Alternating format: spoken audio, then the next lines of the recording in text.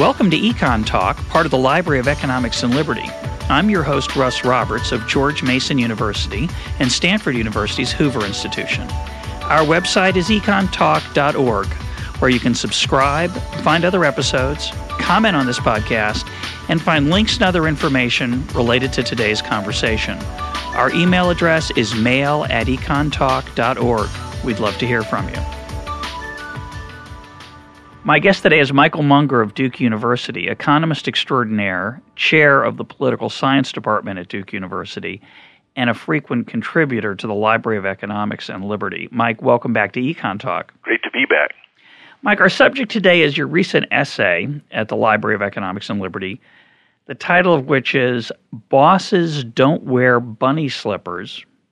If markets are so great, why are there firms? I'm going to read the title again because some of our listeners may be, it's early morning, you're commuting, and that title may have just kind of... I hope it didn't cause any wrecks. Well, I hope not also, but I think it may have caught some people unawares. Bosses don't wear bunny slippers. If markets are so great, why are there firms? And as always, if you go to econtalk.org, you'll find a link to Mike's article and other issues that come up during the podcast. So if markets are so great, why are there firms is the question that you ask after the bunny slipper intro. One answer would be simply bewilderment, I think. Well, firms exist because they compete and they create markets. Let's all go home. But there's a deep insight in your essay, and that is that firms are almost anti-market. Explain the paradox. The difficult thing, and this is something that you and I have talked around about in some of our other podcasts, and so I'm glad we're getting a chance to go into it a little bit more deeply.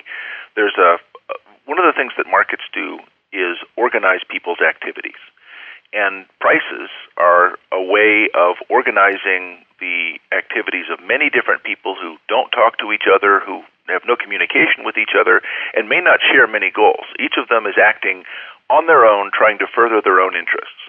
And the remarkable thing about the market system is that it coordinates those actions and delivers results that actually allows people to achieve their goals of making themselves better off. Now, the paradox is that when I teach about production, I usually teach about it in a market context, and I talk about producers responding to prices. And in the essay, I have an example that I was actually kind of surprised. There's been a 40 or maybe a little bit more, 50% increase in the amount of corn that the country of Brazil has been exporting. It wasn't a decision of the government. It wasn't anybody told them to. It was because the worldwide price of corn has gone up as a consequence of the U.S. decision to use more corn for ethanol. So the way it works is U.S. makes a policy decision. Farmers in the United States plant a little bit more corn, but they can't compensate enough, so the worldwide price of corn goes up. So I'm living in Brazil, kind of out in the country. I noticed that the price of corn that's quoted in the town near me goes up, and I don't need to know why. I don't care why. Price has gone up. I'm going to plant corn. I'm not going to plant soybeans or something else. And there could be 1,000 reasons for why that price went up. As you point out, the farmer doesn't need to know what the reason is. It could be because people suddenly decided they liked corn more. It could be because some corn crop was devastated somewhere else. Well, actually, you've actually caught me. I'm red-faced. This is a podcast you can't see, but let me assure you I'm red-faced. I gave an explanation for why the corn price gave up. In fact, I have no idea. This is what I hate on MSNBC or those cable television programs. Yeah. Tell us why the price of some stock or some commodity went up. Or the dollar. Yeah, right. Nobody knows. So here you've caught me. No, you're right, though. It's an interesting thing. I also have that same... Well, we're smarter than everybody else. Well, speak for yourself, Mike. Okay, since that's not true, then you caught me. But it's an interesting point because we understand in economics how the change in one thing can affect other things.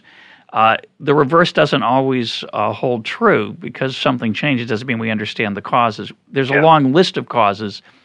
We're pretty confident, I think, that you're right. We're pretty confident that the rise in the price of corn has been partly, at least, if not mostly, a result of a change in U.S. government policy toward ethanol. But it could be, we know it is affected by many, many other things. Yeah, and the farmer not only doesn't need to know, doesn't care, off they go. Plant corn, and so the price of corn is going to go up by less than it would have because all of these farmers are led by the price of corn to grow more. But it's still gone up. They're going to make more money. They're going to be happy. Consumers are going to be happy. It all works well.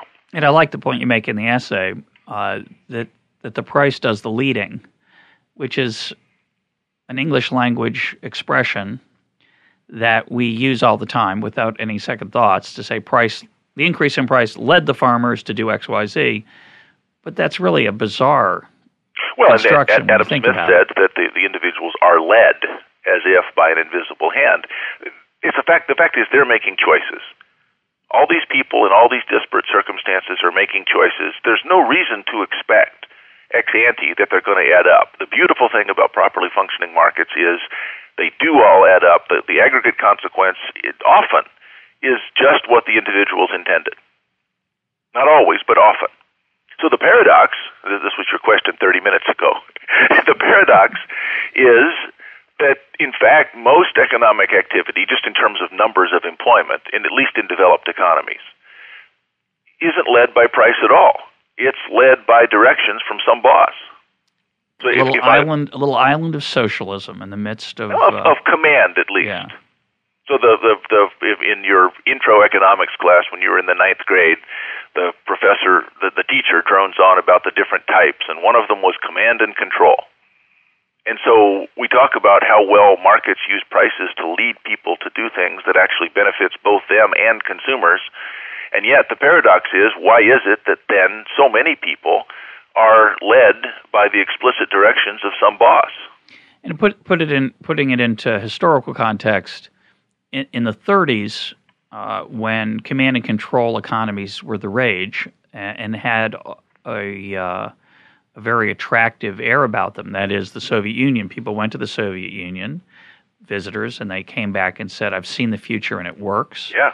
Because they dispensed with this nasty commercial economy that we had where prices did all this and profits were the driving force behind things. And they just looked around. They weren't making a political point. This was just an economic point. It works better. Yeah, because someone's in charge. Someone's in control of it.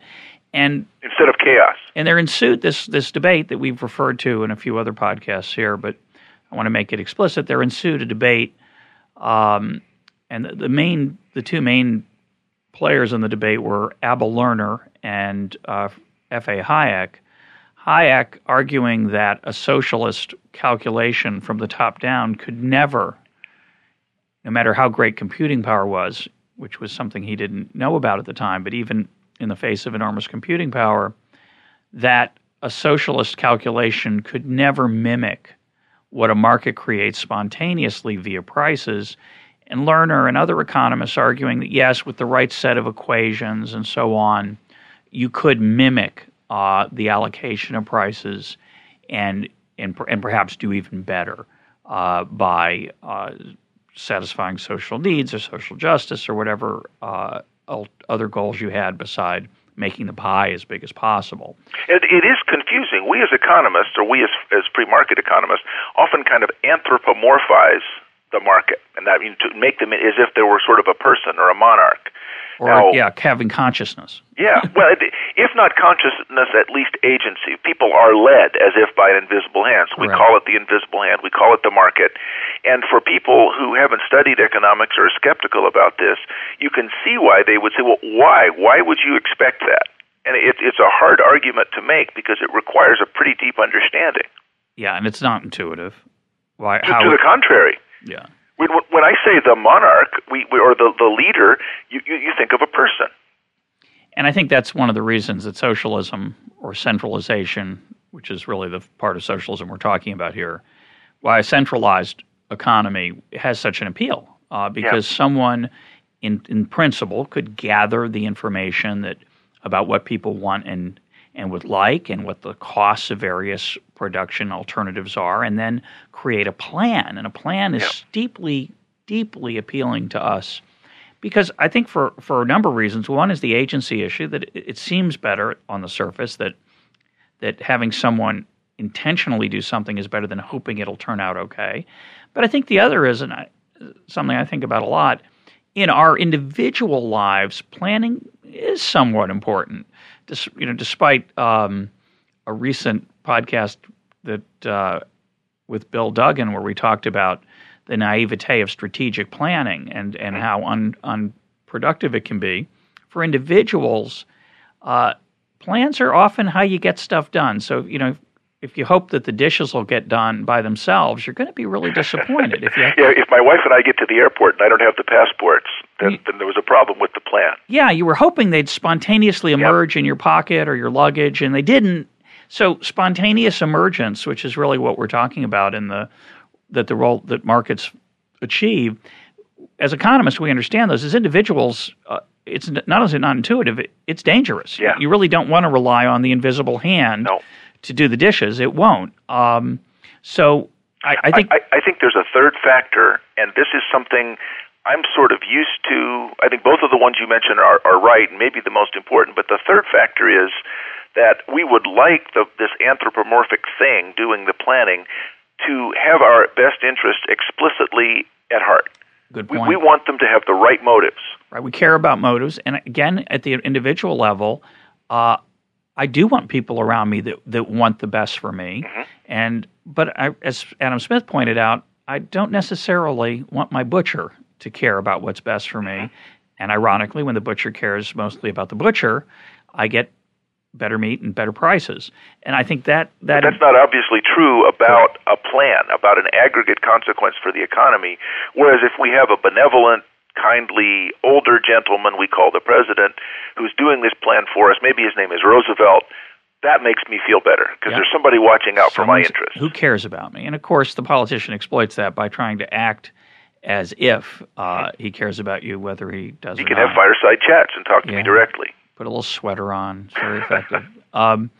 But at this point, I think it's important to mention that in this debate between planning versus spontaneous order that emerges from a market, Hayek and others, Mises and others, always said that in the market-oriented view, of course, there's planning, and it's done at the individual level. It's just not done. And it's done with the right information, because I have prices that signal relative scarcities, not just now, but they're forecasts about the future. Yeah, it's an amazing thing. And so, in fact, only in a market system is it possible to plan, is what Hayek and Mises were claiming. Because you can't actually have a plan. It's not that it's hard. It's impossible without the prices, without the information about relative scarcity that prices give you. So we come now to the paradox, which is the defenders of markets and the people who, from Adam Smith on, really going back before Adam Smith to Adam Ferguson, the people who cared passionately about this unintuitive working out of individual desires and plans into social results that were appealing. That is, prices leading people to do things that could never be achieved by a conscious planner. Despite that elegant and powerful system that we spend teaching our students, an enormous amount of economic activity, as you say, takes place in centralized organizations, which we call firms or companies or corporations. Nonprofit organizations, maybe even government. Yep. Where people within these organizations, and let's stick with firms, are allocating resources, people, material, capital, energy and effort, time, not via prices at all, but from the top down, through a boss or leader or certainly a centralized decision maker or decision-making process that doesn't use the power of prices at all. So first, let's make sure our listeners understand that. It appears, at least, that they're not really using the power of prices at all.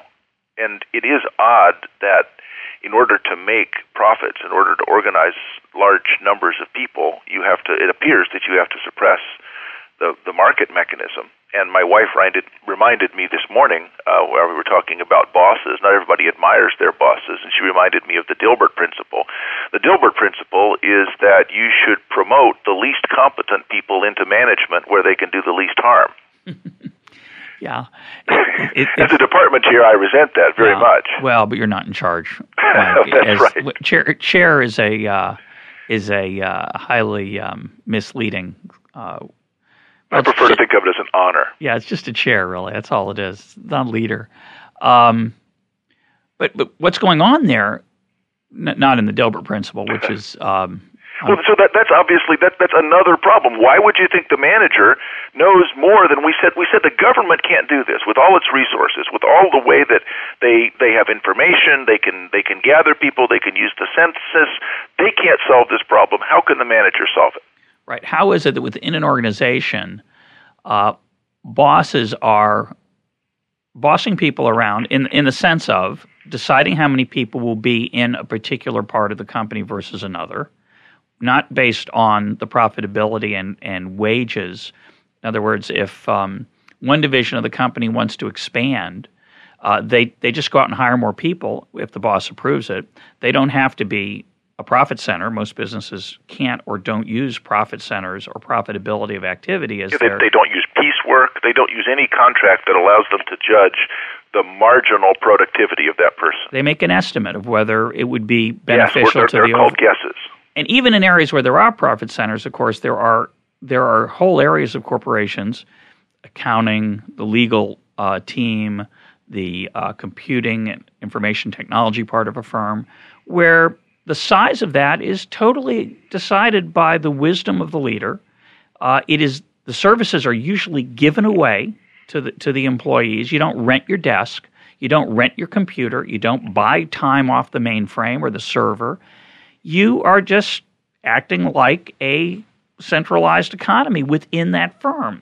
And the only thing in that view, the only thing that disciplines a firm is the extremely blunt mechanisms of hiring and firing and going out of business through bankruptcy, rather than what you'd think would be much superior, which would be using the market, using prices to make wiser, more efficient allocation decisions.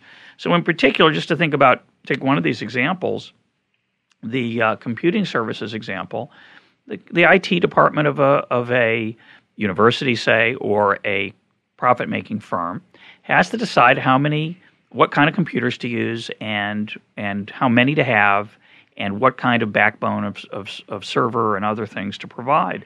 And that just gets decided by fiat.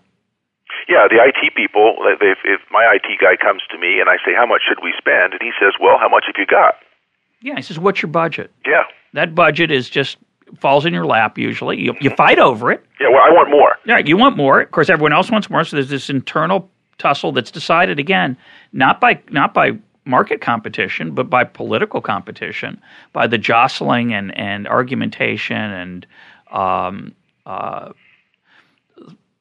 arguing among chairs with their department or within the firm. And that's true in a firm too. It's not just because I'm in a university. No, within a firm, people are constantly jockeying for position for budgetary expansion, and that decision is made not by explicitly saying, well, you earn such and such return on your assets, so therefore you get more. It's basically you make a report about your annual end of year, just in a similar way that the Department of the Interior might decide in the United States government, jostling at a cabinet meeting. In exactly the same way, yes. And that is unintuitive.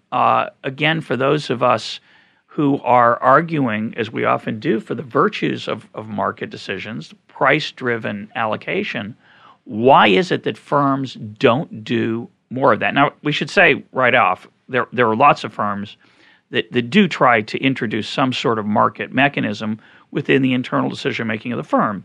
They have stock options that send price signals.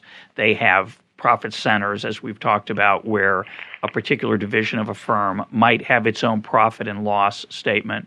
But I think the way to think about it is the zillions of economic decisions that get made day to day that aren't using profits and prices. That apparently are not, yes. Yeah, that at the margin at least. Just another example, you think about what a department store is. A department store is a strange thing. If you're Macy's and you're trying to decide how many shoes to carry or how much square footage within a store to devote to shoes, of course you're going to worry about how much that extra square footage costs especially measured by what you sacrifice in sales of cosmetics or other types of things you sell. But wouldn't it be a lot better to rent that space to a shoe seller and let shoe sellers compete to have access to that space? And yet that's not what Macy's does. Macy's has an in-house shoe department. Right. And so my claim, and this is what infuriates many of my colleagues who are not quite so market-oriented as I, is I say, I know the answer to that question. I know which is better. And they say, well, what? And they think I'm going to present some sort of calculation. And I say, Macy's way is better, because if it weren't, they wouldn't be doing it. Right. And we don't know why exactly it's better. It's surprising. By the way, you ought to fire those other people who don't agree with you, Mike. Are you the chair? They have tenure. Darn. We can talk about that off the phone. Well, but no, the truth is, what's fun about that is to say this in a more general way. Obviously, in an academic setting, we like to joke about how the chair isn't the boss, how the chair of an economics department or political science department is the herder of cats. An impossible job. You can't make them do what you want.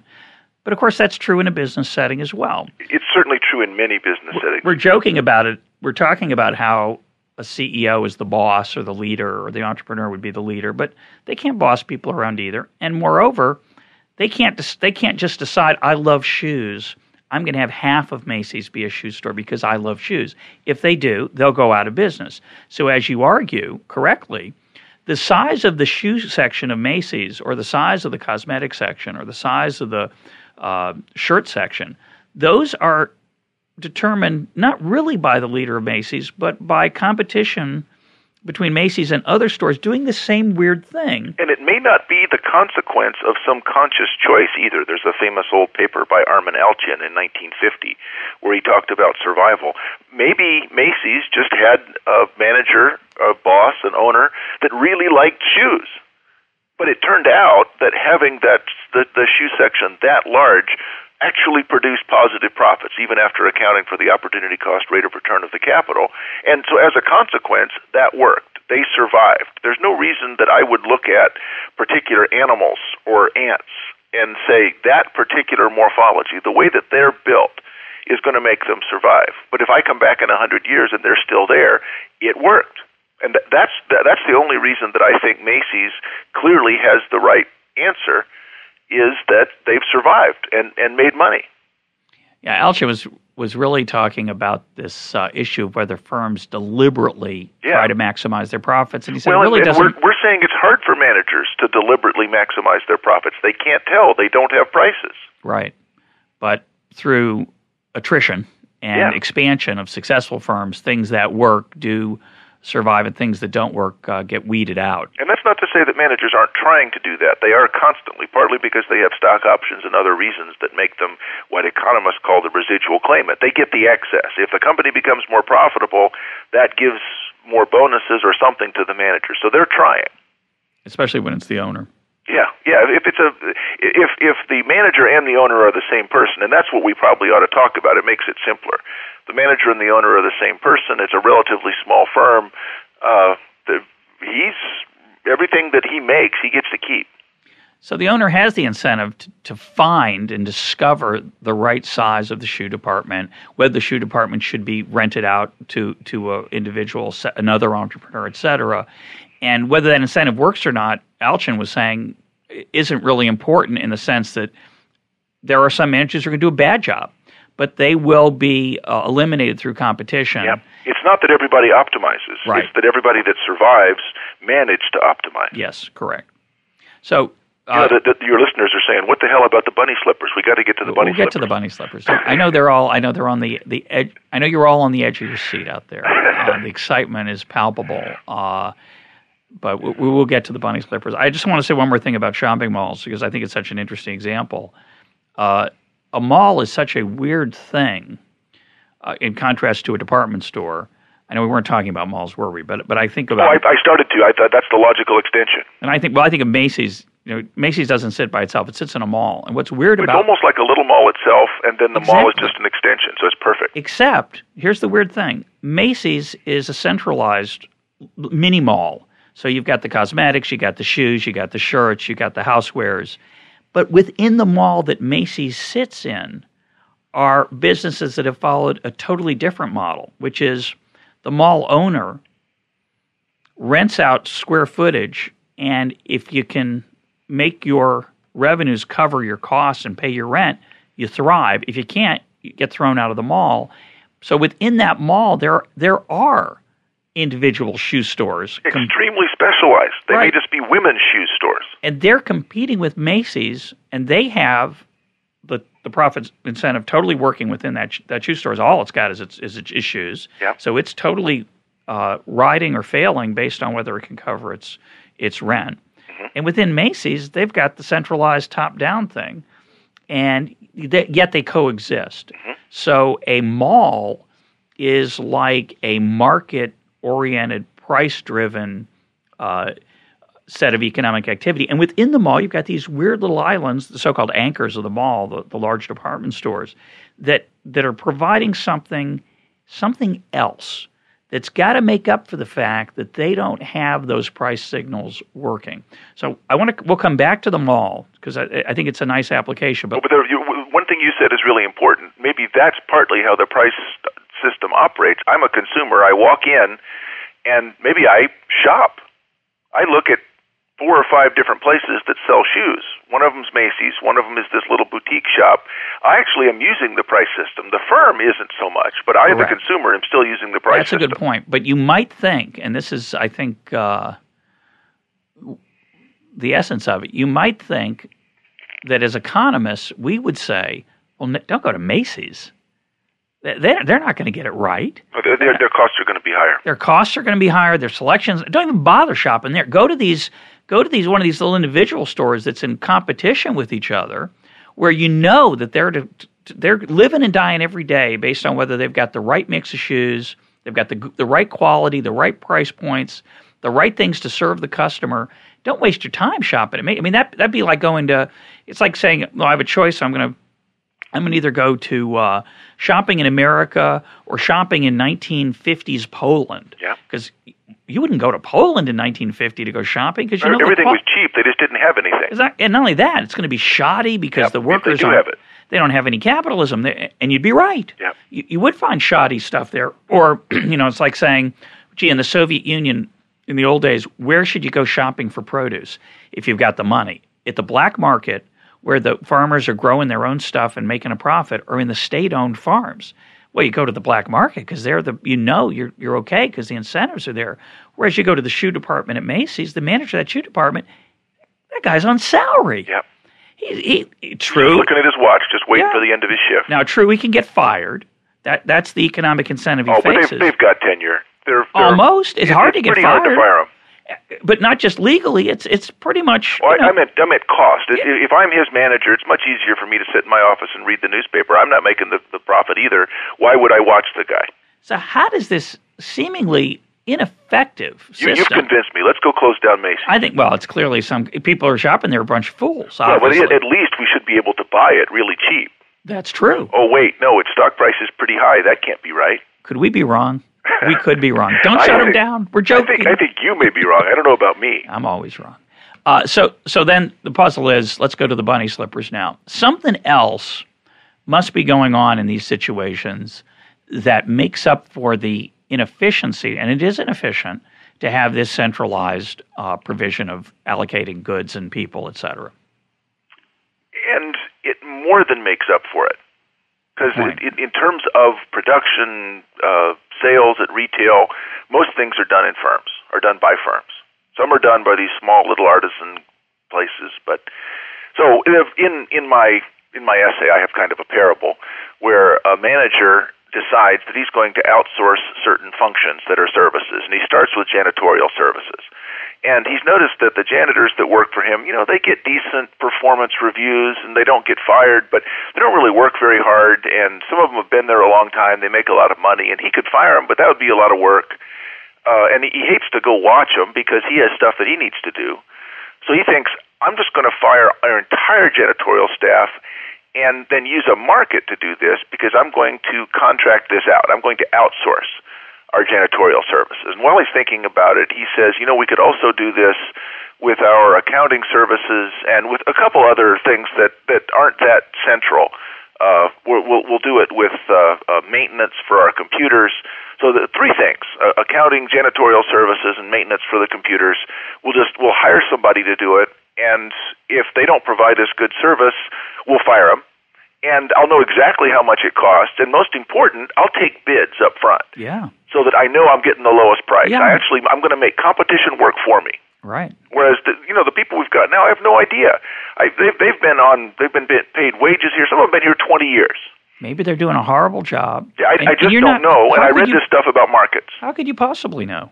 How could you keep track of all that stuff? How could you be a good judge of janitors and computer services and accountants and your legal staff? So let's get rid of them all. Let's just outsource all of it. Yeah, well, those services we'll just outsource. And by the way, when we talk about outsourcing, we don't mean to India. We just mean outside the firm. Now, I live in a city, and so I'll take bids, and there's 4 or 5 different janitorial firms that within 2 days have a comprehensive estimate and bid.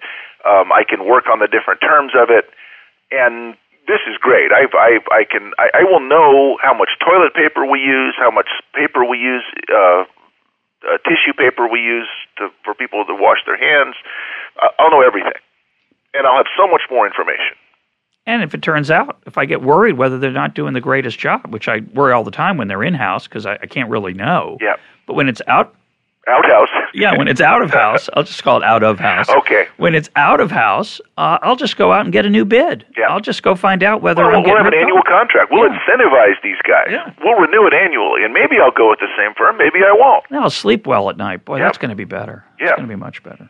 And so I do this, and 6 weeks later, profits are up. The stock price is up 18%. What a genius I am. And, Christmas is coming up. I'm going to get a really big bonus for my family. And I'm thinking, now I am a manager. I am really making things work. But then I think, well, wait, we've got all these other employees. And I really don't know what they do. There's these cubicles, and then there's the production facility. We've got guys that design stuff. We've got guys that build stuff. We have a whole huge shipping department. But this is a really highly developed capitalist economy. I can contract for all of those services. I mean, just take the simplest thing like the brochure and the annual report. I don't need any people to design those. Why would I pay people in-house? I don't know if they're doing a good job. I'll just get bids, like you said before, and I'll get someone, the best person, not just my best guess of who's the best person, but I'll use competition. Yeah. And when we're done with that, they'll go do something else. I don't need to pay them all the time. I don't need them on staff. Yeah, think of all the time they're wasting. I can't. How do I know whether I've got enough work for all those people? Yeah, they're going out to lunch early. You know how those people are. Yeah. So keep going. I decide I can go beyond that. I don't need a building. So I fire all of my employees and sell my building. Beautiful. All of this, it's going to happen 30 days from now. And, I hear some grumbling, but okay.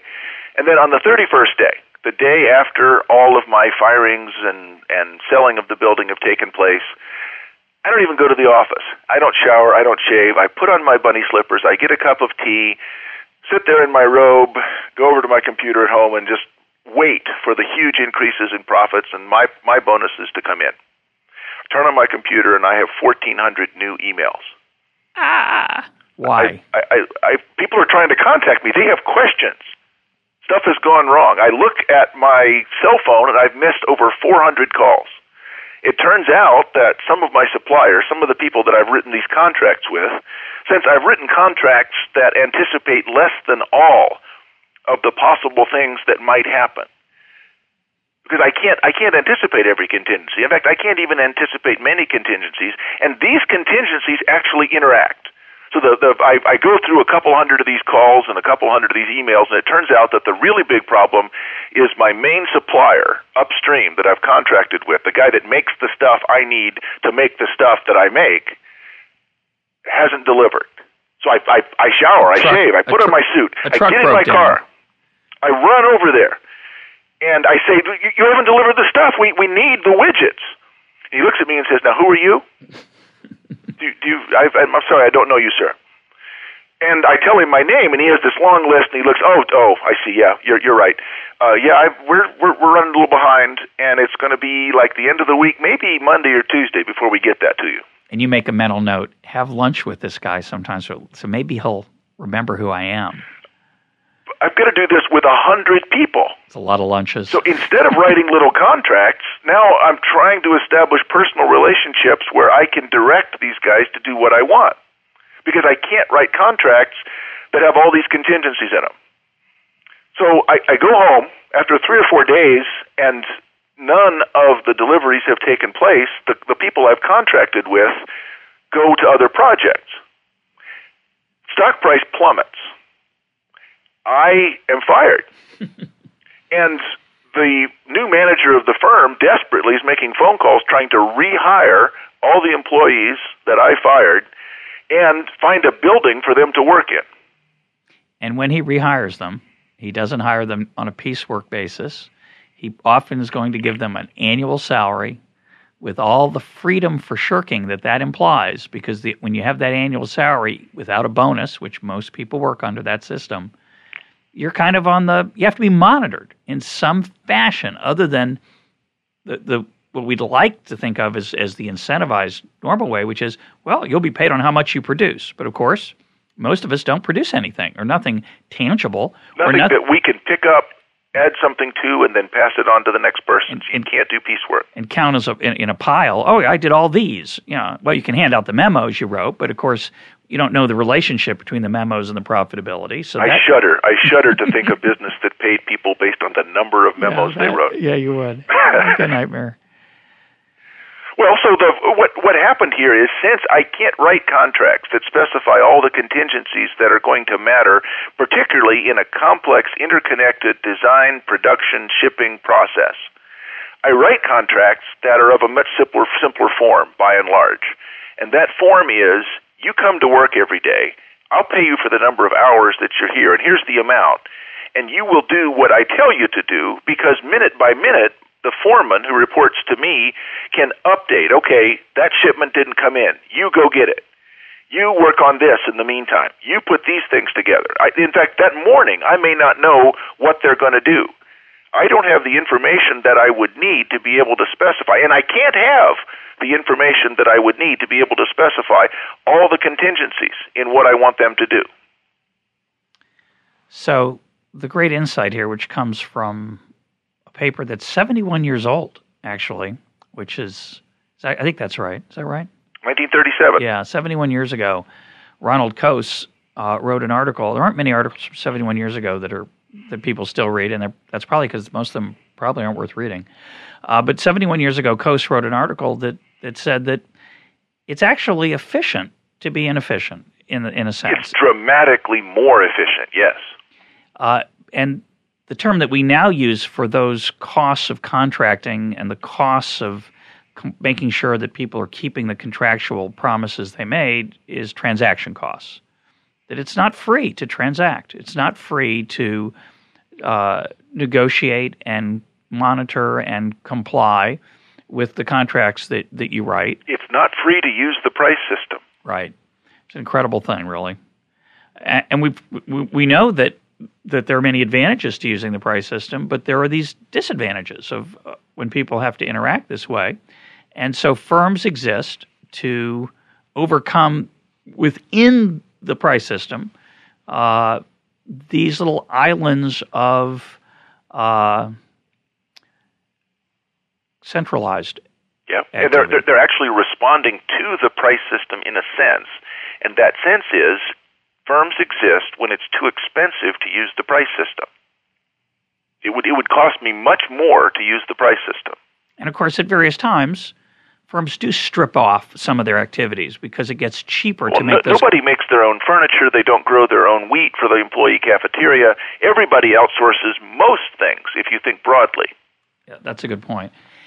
Think about these transaction costs, and I think maybe some of you out there are wondering, well, what exactly, you say it's hard to make the contract deal with everything. One daily experience that's might be relevant for this is when you do a home improvement or a home repair, and you invite someone into your house, and you've got to figure out how much to pay them. They often all have a bid, but it's funny how often that bid doesn't turn out to be exactly what you pay. Yeah, like always. Yeah, because there are these surprises. And what I find fascinating about it is that some workers come to your house, they get paid by the hour. You think, well, that's the right way to do it, because if the job turns out to be more complicated than you thought, that's the right way to do it, because then that person will have to spend more time and they should get more money for that, and that'll make sure they come and do a good job. Yeah. Of course, that gives them an incentive to take a really careful, long time at the job. So you think, oh, no, the best way to do it is just to get a flat rate, a bid.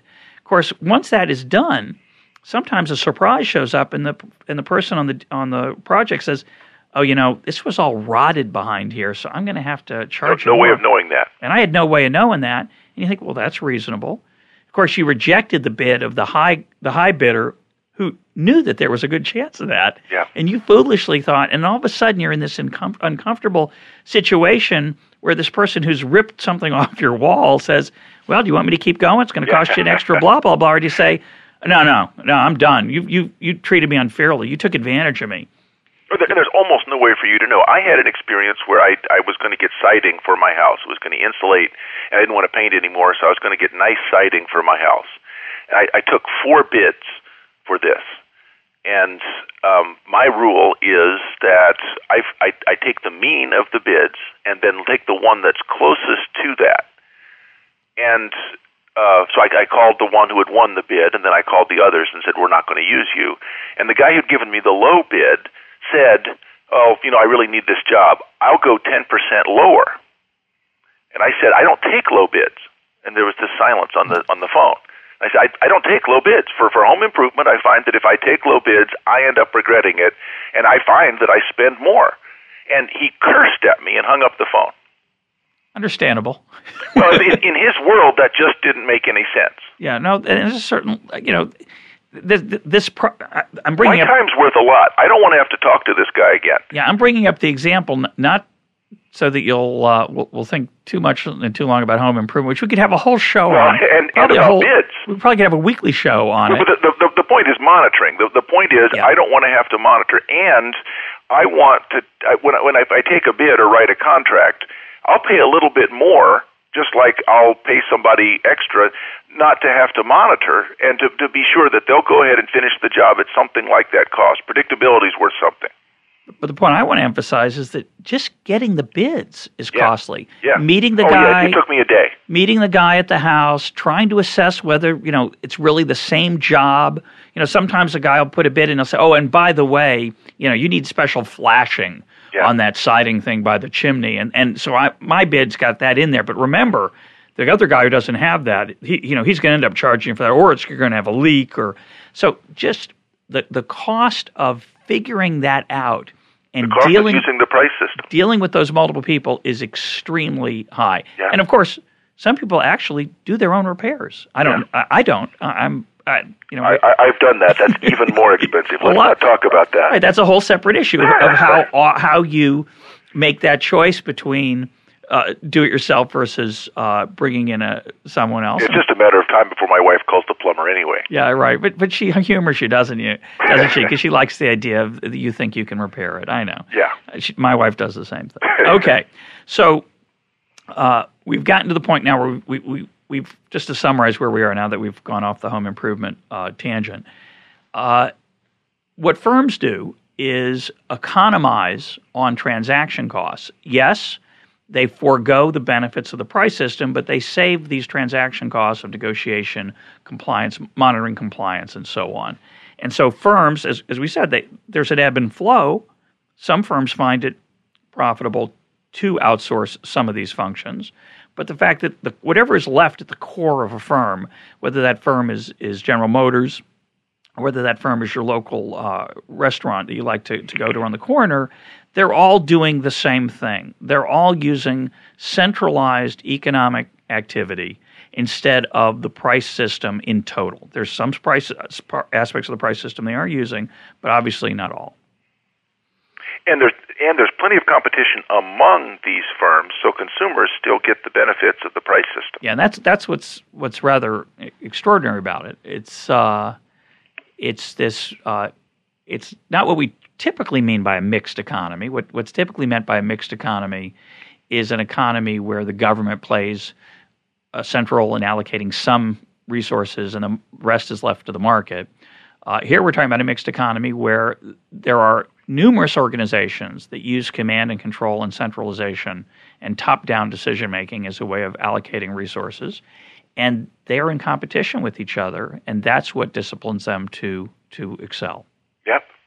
Well, I want to make sure that the listeners understand the sort of nuts and bolts of how using the price system might be expensive. So in the essay, I talk a bit about the pin factory example. And this is Adam Smith's pin factory example. And in it, he rightly points out that division of labor dramatically reduces cost. And so you divide the task of making pins into these separate tasks. And there's this huge increase in productivity and reduction in cost. Now, suppose you had a pure market pin factory. So the first guy has this wire. And what he could do is take bids from all the different people that are going to use the wire and make a real effort to see maybe who has the highest bid or the next to highest bid because you can trust them more. And somebody buys it, they cut it up into little pin lengths. And then they take bids about people who might use the wire for a bunch of different purposes. Maybe you're going to put heads on them, maybe you're going to sharpen them, maybe you're going to use something else. That would be incredibly expensive. I couldn't possibly do it that way. So in the pin factory, one guy makes the pins, and he just hands them to the next person for free. Yep. I have no idea how much they cost. I don't know what he's going to do with them. And when the boss shows up and one of the people hasn't done his job, the guy who sharpens the ends of the pins hasn't done his job, the boss shows up and says, where's the sharp pins?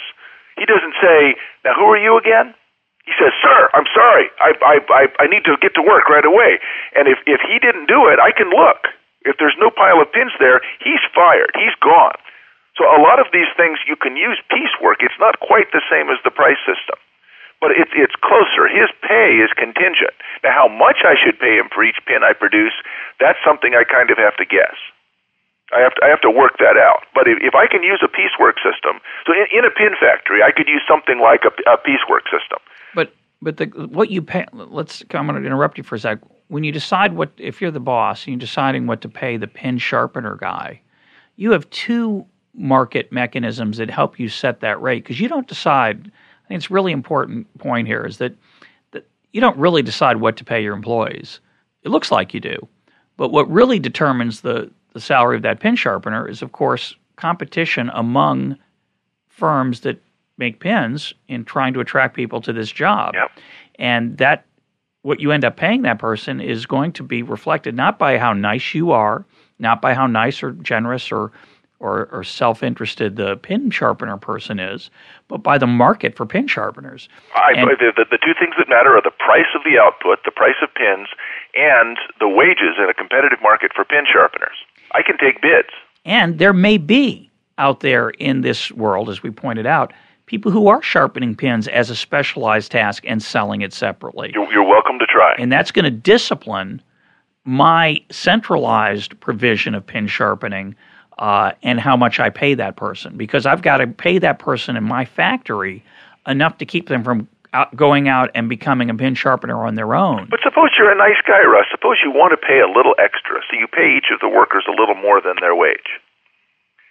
Well, you're going to go bankrupt. I would do that, wouldn't you, Mike? Aren't you a nice guy? I couldn't. It wouldn't last very long.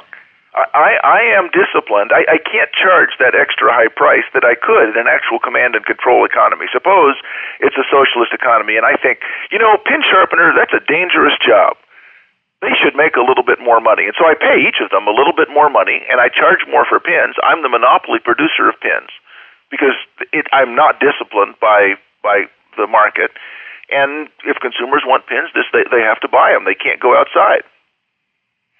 So I'm disciplined in a way by the competition at the final consumer price, and the workers are disciplined by competition for their services. So the price system really does work quite a bit inside the firm. But part of it is that the only information I have is this competition among workers for the job and the price of final output.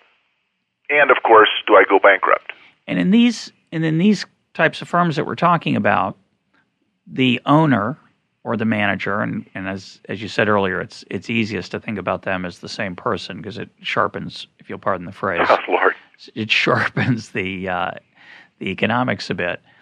The people who are good at that, the people who are good at owning and starting businesses and managing employees, are the people who are good at this slightly bizarre task that a modern economy has within it, which is the monitoring and understanding of these processes without the benefit of prices.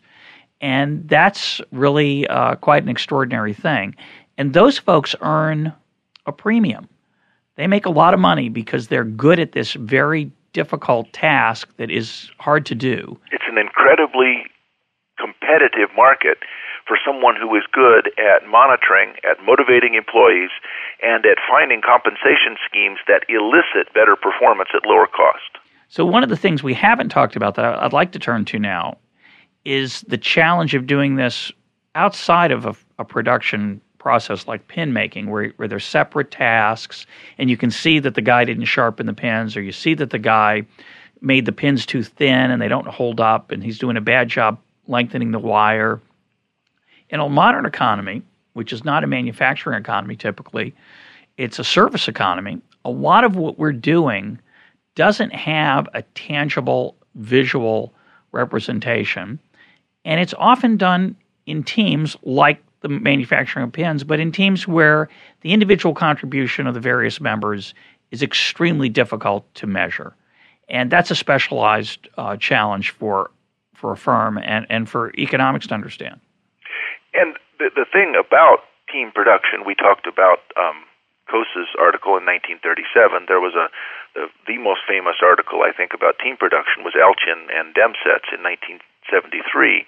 And what they pointed out was that if you talk about division of labor, you have to take it one more step. And this specialized position called the monitor is the one that may have the most important function in keeping costs down. We may divide labor up, but we also may work together in a team at each stage. It's going to be hard for me to tell who is an example they give is two or three men lifting heavy boxes into a truck.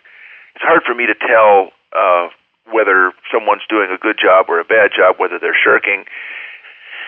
It's a very intensive activity. The monitoring team production is a very intensive activity. Their explanation for the existence of the firm, in fact, was that only in that context can you get people who specialize in monitoring. So it's really an extension of division of labor, which I thought was a brilliant insight. Yeah, explain that. Well, if I divide pin making up into various tasks, then maybe I do, maybe I don't need a monitor because it's so easy to tell. I can just use piecework, and the next guy beyond me in the line can say, hey, what the heck, these pins aren't fastened on right.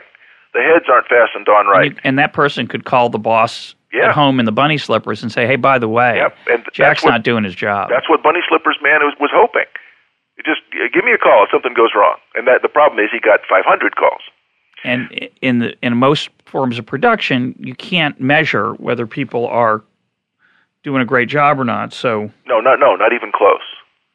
Well, so the example that I like to talk about this, and it was a little beyond the scope of the essay, but there's a famous example in China where a group of coolies, a group of workers, were manual laborers. They have to pull a barge up the Yangtze River.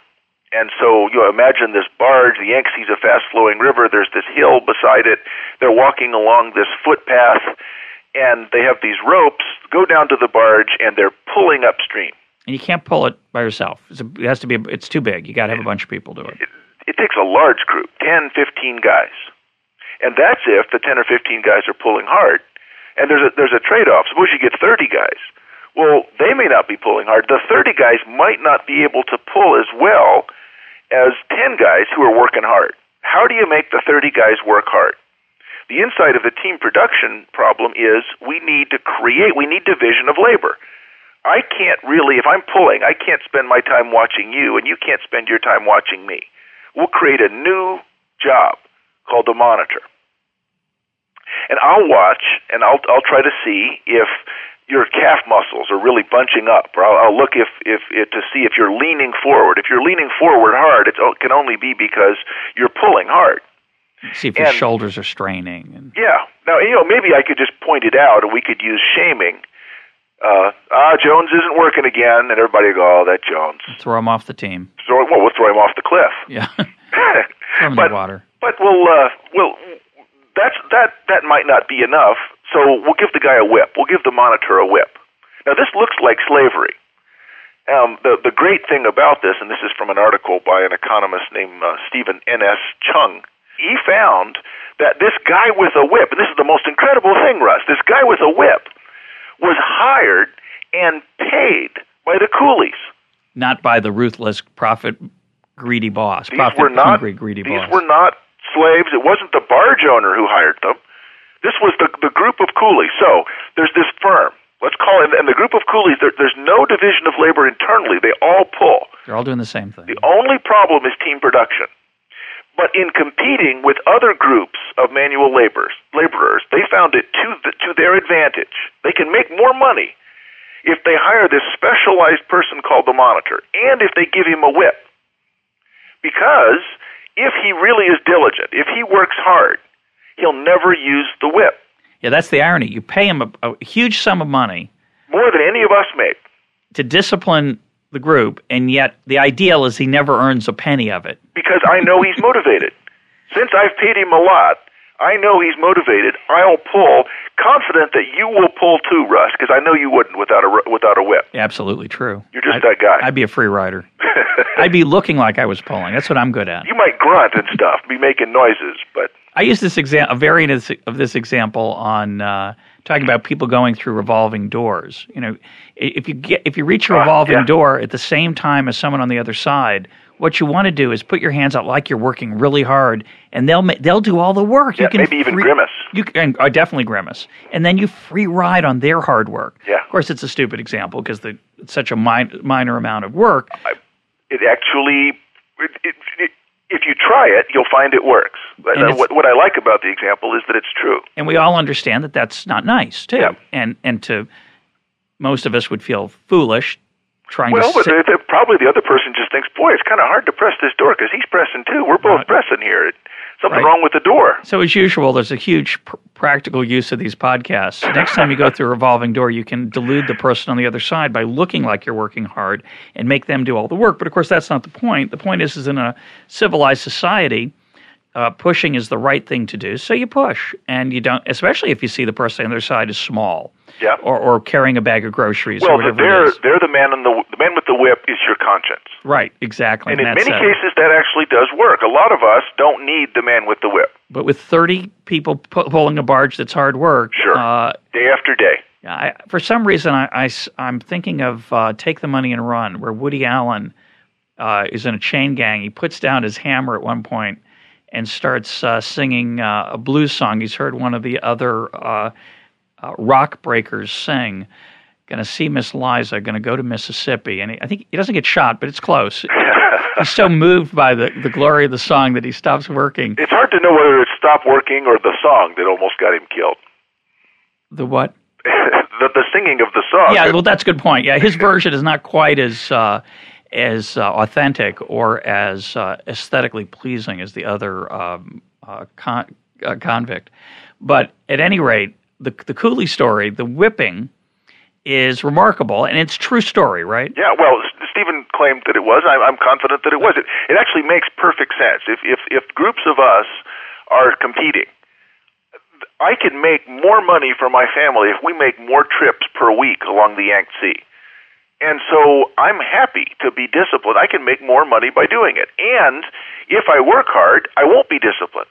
So I throw away money, that's in quotes, I throw away money for a monitor, a whipper, whose explicit goal is to hurt me. Yeah.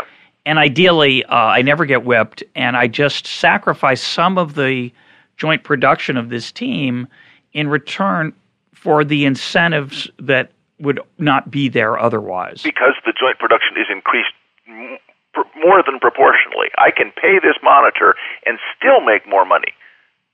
And again, there's this trade-off that we were talking about earlier. That would seem to be a waste. That would seem to be inefficient. Clearly is. Let's fire him. Let's get rid of that guy. We don't need him. More for the rest of us. Yep. And yet, of course, it turns out there's less for the rest of us. Yep. Another example of this kind of trade-off, to see how that trade-off works in action between sort of what we might think of as efficiency when in fact it's not, is you could imagine that the right solution to this problem isn't to hire a monitor, but just have smaller barges. Yeah. You just need a one-person barge. Yeah. And that way, you've got all the incentives fixed. Mm-hmm. So what the shippers of these materials upriver should solve the problem not by this whipping, which is cruel and inefficient and costly. We ought to outlaw it. You just have small barges, and that way you've aligned the incentives perfectly. But of course, a small barge is ineffective. It's inefficient. It has separate costs. Mm-hmm. So a lot of economic activity that we're talking about today is about the tension between gaining something because of one set of incentives that you've got in place and giving it up because of a different set of costs and trading off between those benefits and costs. And of course, this whipping story, another way to solve it is just to pull barges with people you like, and that might very well work. It might just be, instead of having a guy with a whip, it could be my family. Right. But I have 7 sons, and we will say we're Munger and Sons barge pulling, and we trust each other because we're all in the same family. And over and over again throughout history, that's how this same problem is solved. Often. But of course, not all families internalize those incentives perfectly. There are plenty of brothers who shirk against their fellow family members, and love is powerful, but not always enough. Well, no, in fact, Cain was not able to solve this problem. Good point. Yeah, the problem started early. Yeah. I think that's a nice place to stop. As always, Mike, a pleasure talking to you. My guest has been Mike Munger of Duke University. Mike, thanks for being part of Econ Talk. Until next time. You bet.